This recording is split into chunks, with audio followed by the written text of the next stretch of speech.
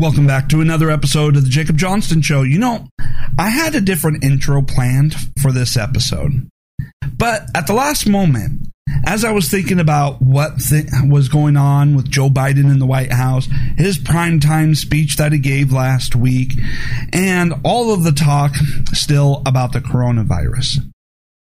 And it got me thinking back to the election, to which we still have a lot of questions to. There were a lot of irregularities that we never got the answers for. Why there were so many people that were on the voter rolls with addresses that didn't actually exist. All the number of people who voted who have death certificates. 120% of the population having voted. These were real questions, and we were specifically denied any resolution to our questions about the integrity of the election, the legitimacy of its outcome. And by now, we're never going to get to the bottom of it. Too much evidence has been destroyed. As evidence had been presented, it was caught being altered, at least the digital records, and no one's going to be held accountable. There is no way to go back now and determine what the true result of the election is. So now we're stuck with the fraud in the White House. But one question that I have, that I think everybody here deserves an answer to, is how many people died in order to get Joe Biden into the White House? Now, some of you may be confused by this. What do you mean, how many people had to die in order to get Joe Biden into the White House? Well, let's think about this if you remember going all the way back to just before the election, during the presidential debates, where Trump was out there talking about how a vaccine was on the verge of being released, how it would be within just a couple of weeks, and we would have the vaccine. You remember that in the presidential debate. You know, the vaccine that Joe Biden is now trying to find a way to steal credit for. You know, trying to find a way to steal credit for Trump having solved the coronavirus problem. And now it's just a matter of Joe Biden just not screwing up the distribution. The distribution plan that was put in place by Trump, by the way. All Biden has to do is sit back and not interfere, and yet he's trying to take credit for it. But then Election Day came and went. And we had a lot of fiasco that went on there. But then after it was determined that Joe Biden had won, after everyone felt safe that they were going to be able to put Joe Biden into the White House, all of a sudden, the pharmaceutical companies finally announced the vaccine to the coronavirus. And it makes you wonder, was that vaccine available sooner? I think we deserve an answer to that. Did they delay the announcement of the vaccine and therefore delayed the distribution of the vaccine, resulting in who knows how many people dying, in order to help Joe Biden in the election? Did they purposely withhold the vaccine to the coronavirus so that they could get Joe Biden into the White House, because releasing the vaccine sooner would help Trump? These are answers that we need, and I think we deserve those answers, and I think we need a full federal investigation. Did they delay the vaccine and the distribution of the vaccine, resulting in needless deaths just to help Joe Biden get into the White House? We deserve an answer to that. And I think every last one of us should be contacting our representatives and our senators. And heck, don't even just wait for the federal level.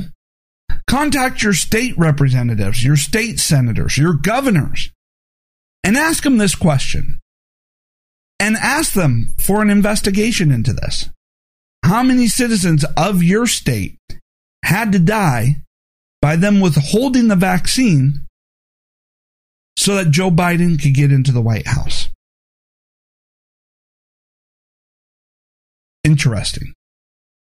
Okay, so moving along here. I was watching ABC because, I have to torture myself watching all these lunatic left-wing outlets so that I can see what they're saying, what's going on. And of course, I pull some clips from what they are saying and doing in order to show you just how insane and stupid they are. But it was interesting as I was watching ABC. And they were running this, I don't know, special or just a segment about how Putin manages to stay in office. And as they were going through listing out how Putin manages to maintain its stranglehold over Russia, it seemed lost on them that, a certain side of the political aisle tends to engage in a lot of the same tactics. You know what I mean?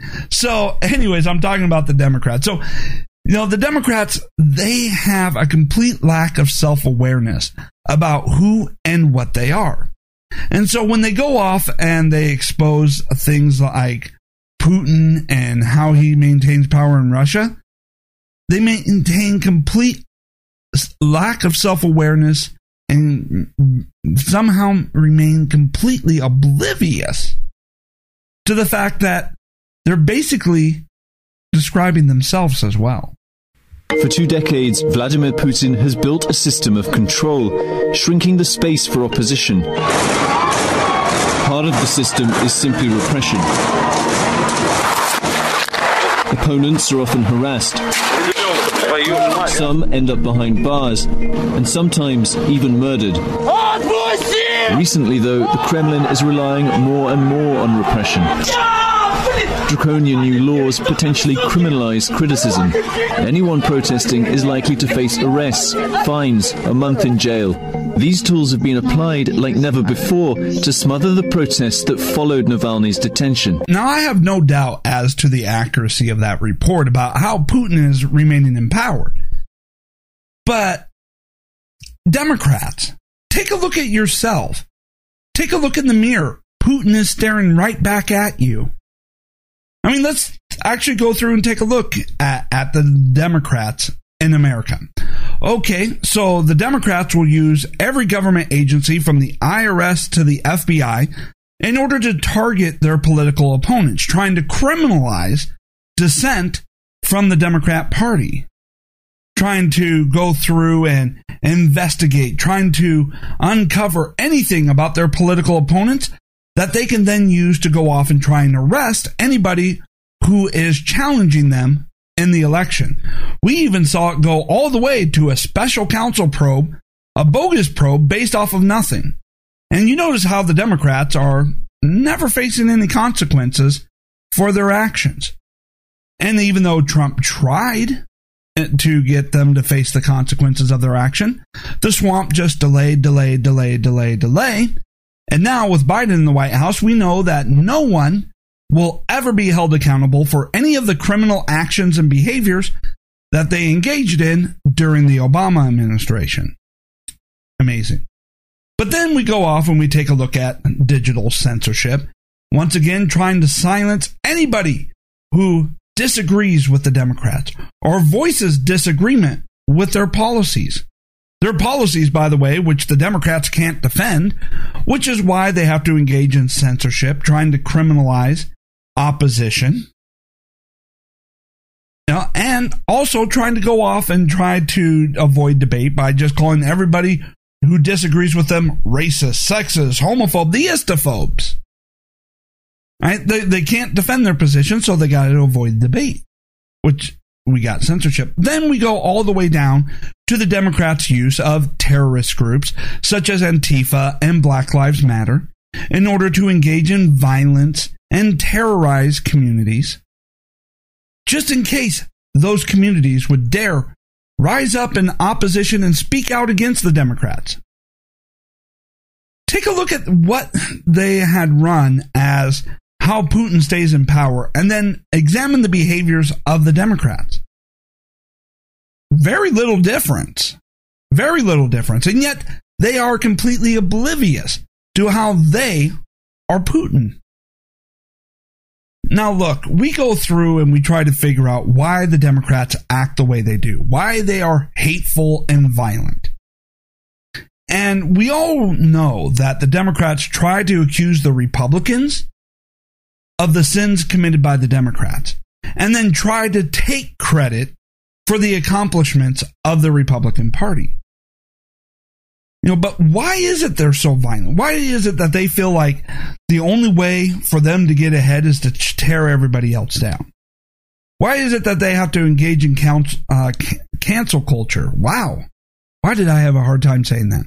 Why is it that they have to engage in cancel culture? Well, they're mostly losers in their parents' basement who think that the best way to get their 15 minutes of fame and the best way for them to feel good about themselves is to try and get rewarded for being whiny little.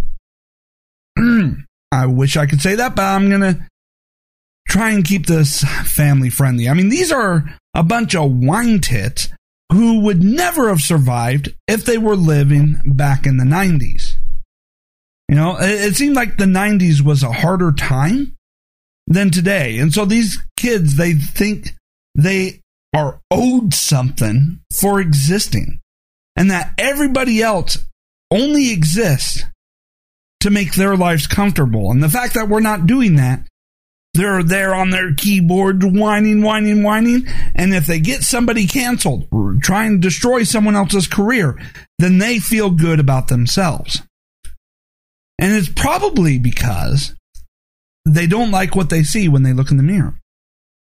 And what they see in the mirror, they got to project onto everybody else in order to justify their actions that further make them disgusted by what they see in the mirror. Really quite amazing how that happens. So the lack of self-awareness is just amazing. So you know what? Joe Biden, you're Putin. Obama, you're Putin. Everybody on CNN, ABC, NBC, CBS, you're Putin. Do you not understand that?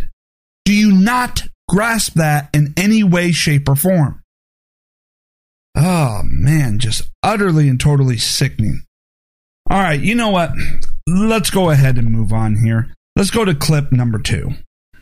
Top covering Andrew Cuomo's COVID-era corruption, deadly decision-making, grift, and cover-up. We've been covering that from the beginning, and I think we've had pretty clear read on one big reason the media gave him a pass with fawning coverage, softball interviews, and, of course, Emmy Awards.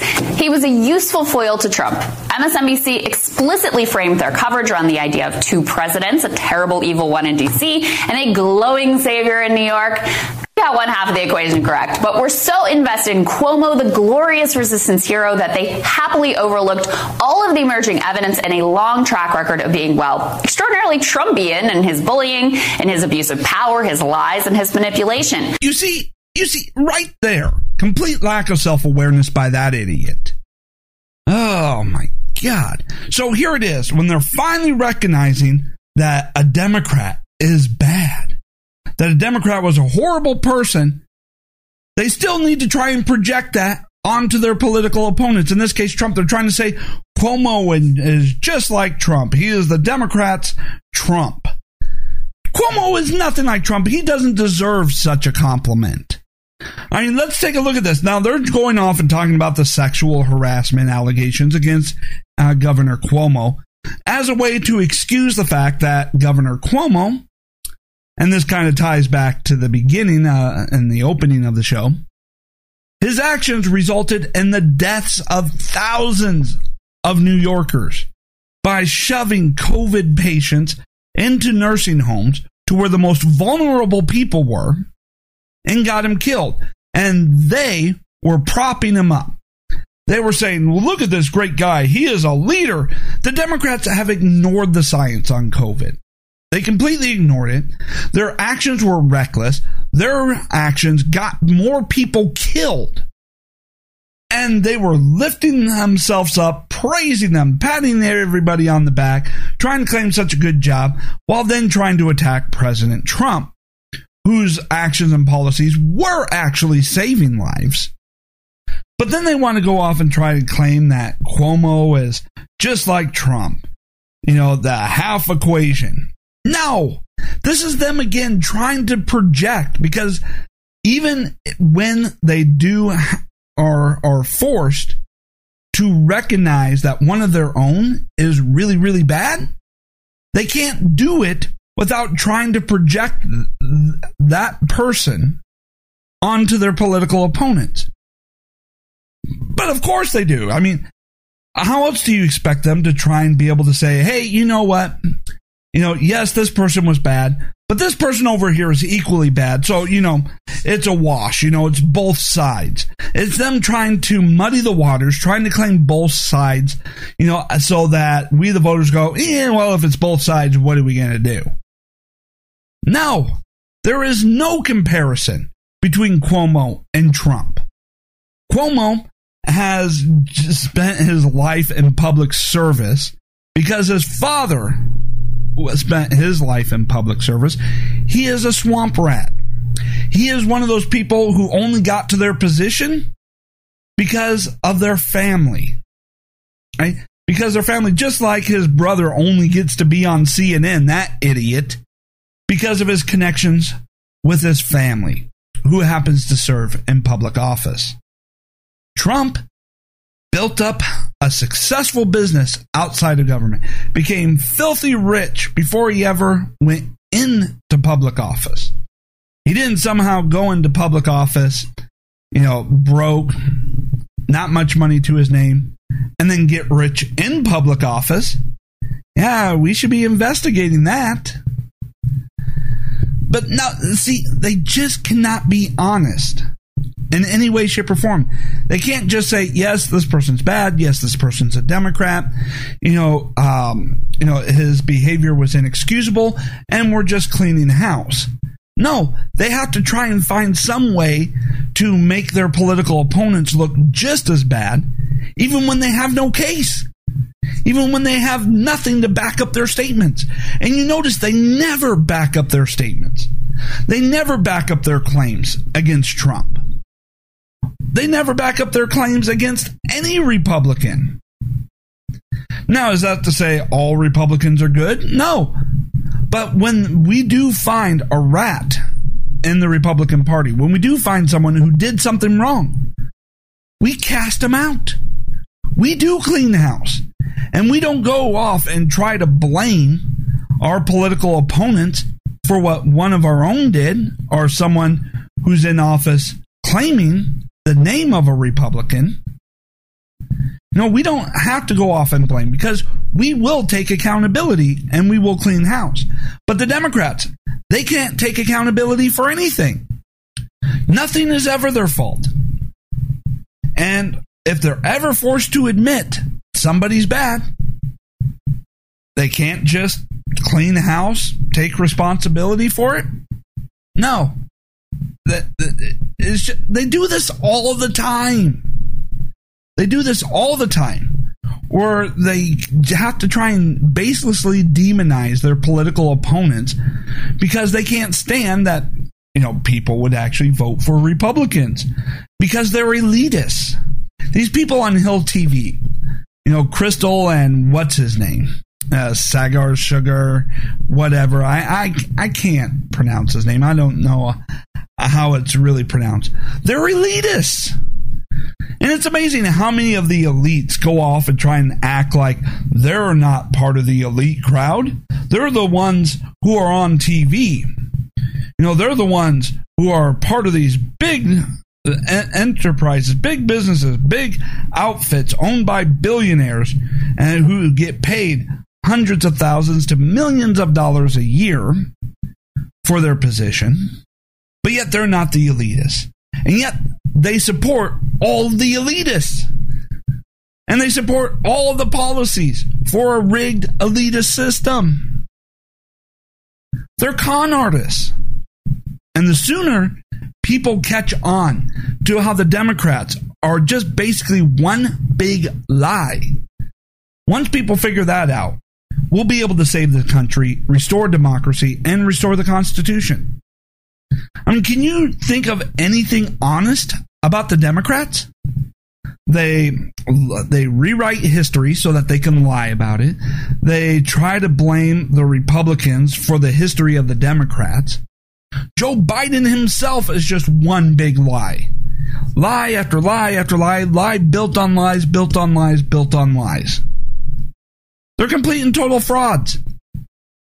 And of course, the millionaires and billionaires that control all the information we get, from the cable news networks to social media, are all there trying to promote the lie and censor the truth because they like the rigged system. They like being able to screw you over so that they can look down upon you from their ivory towers and go, look at all the little people that I'm better than. Utterly and totally disgusting they are. All right, final clip. Is reporting on Portland now. He says Antifa returned to occupy the front of the federal courthouse. They tried burning down again this week. They blocked the streets to create a no-go zone for the public and police. Are you surprised?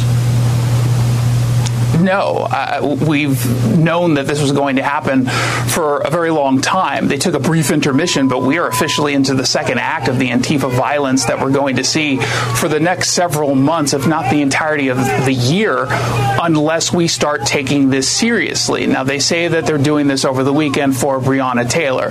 Before that, it was for indigenous people.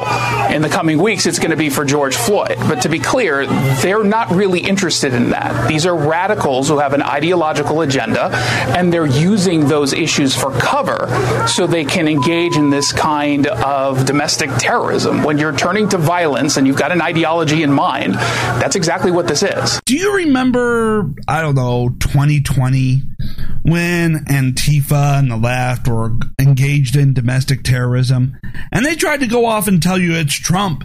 Trump is inciting violence. Oh, all of this violence is because of Trump. And that if we just got rid of Trump, then we would be able to stop the violence and bring back unity to the country. The violence hasn't stopped.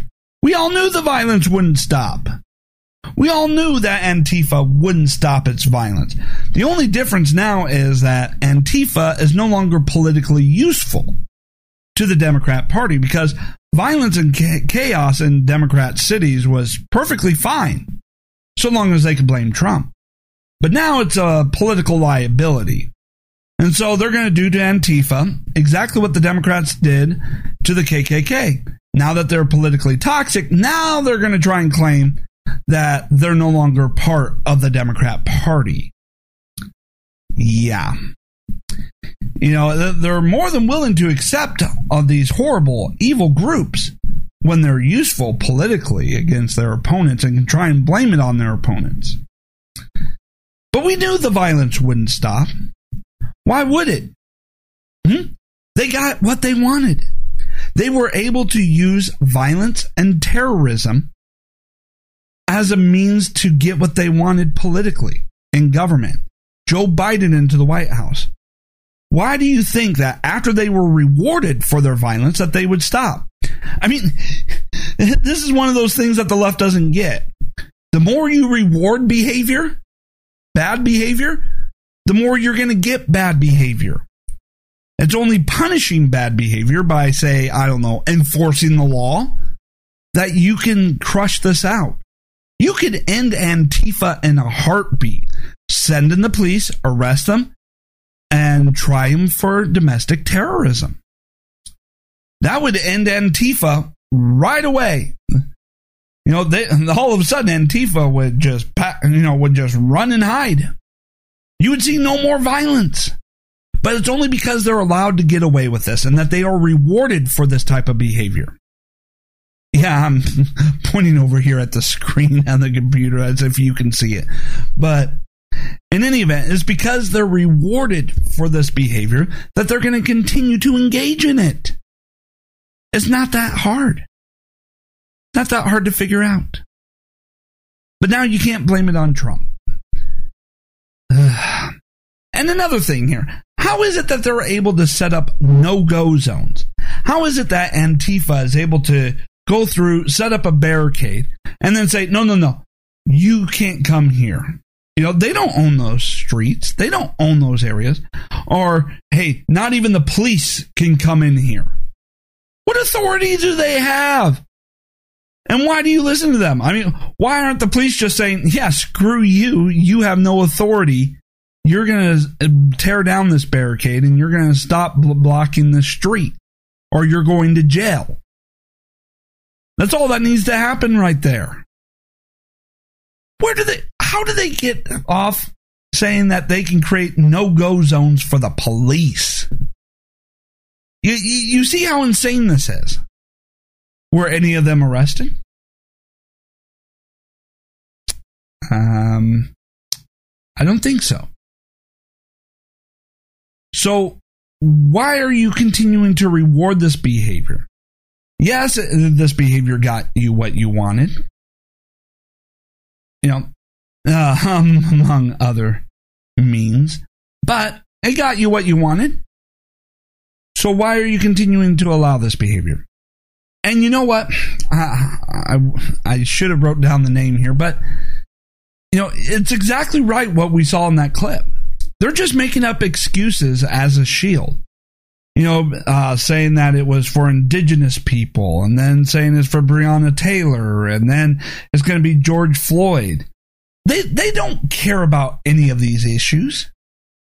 That's not behind. These are just convenient shields in order to justify bad behavior. That way, if you stop the terrorism, you're evil. That somehow this violence and terrorism is considered protesting. It's not. It's not covered by anything under the First Amendment. It's not sanctioned or protected by any laws that I'm aware of. So why is it that they're allowed to engage in it? And of course, they want to go off and say that if you do not support this, if you try to interfere with the violence, you're a racist. Because their justification for the violence is they're doing it in the names of all these other people, all these minority groups. They always tried to shield themselves, the Democrats, in some veil of righteousness, some veil of moral superiority to try and justify horrible behavior, to try and justify acting like Putin, to try and justify bringing us down the road to becoming the next Nazi Germany. That's where the Democrats are leading us. And they have their altruistic reasons. Well, guess what? I'm sure Putin can come up with an altruistic reason for his actions in Russia. I'm sure Adolf Hitler could tell you some altruistic reason for why he had to engage in the Holocaust. I'm sure every murderous dictator could justify their evil actions, their violence, their murders. They always have a justification. They always have an excuse. It's up to us to be able to say, hey, you know what? That's not going to cut it. That excuse does not fly here. We're not buying that bull crap. And until you actually enforce the law and force them to suffer the consequences of their actions, they're going to keep doing it. And if you reward it, they're going to keep doing it more. Unbelievable. Okay, so that's it for this episode. I hope you enjoyed. Hey, please follow me wherever it is you happen to catch this. Whether you're listening to the audio version and of the podcast, available everywhere podcasts are available. You can follow me on YouTube, but I would prefer you to follow me over on Rumble. If you're on YouTube, the links to my Rumble channel should be in the description below. And I think I'll try to remember to put in the RSS feed for the audio version of the show so that you never miss an episode.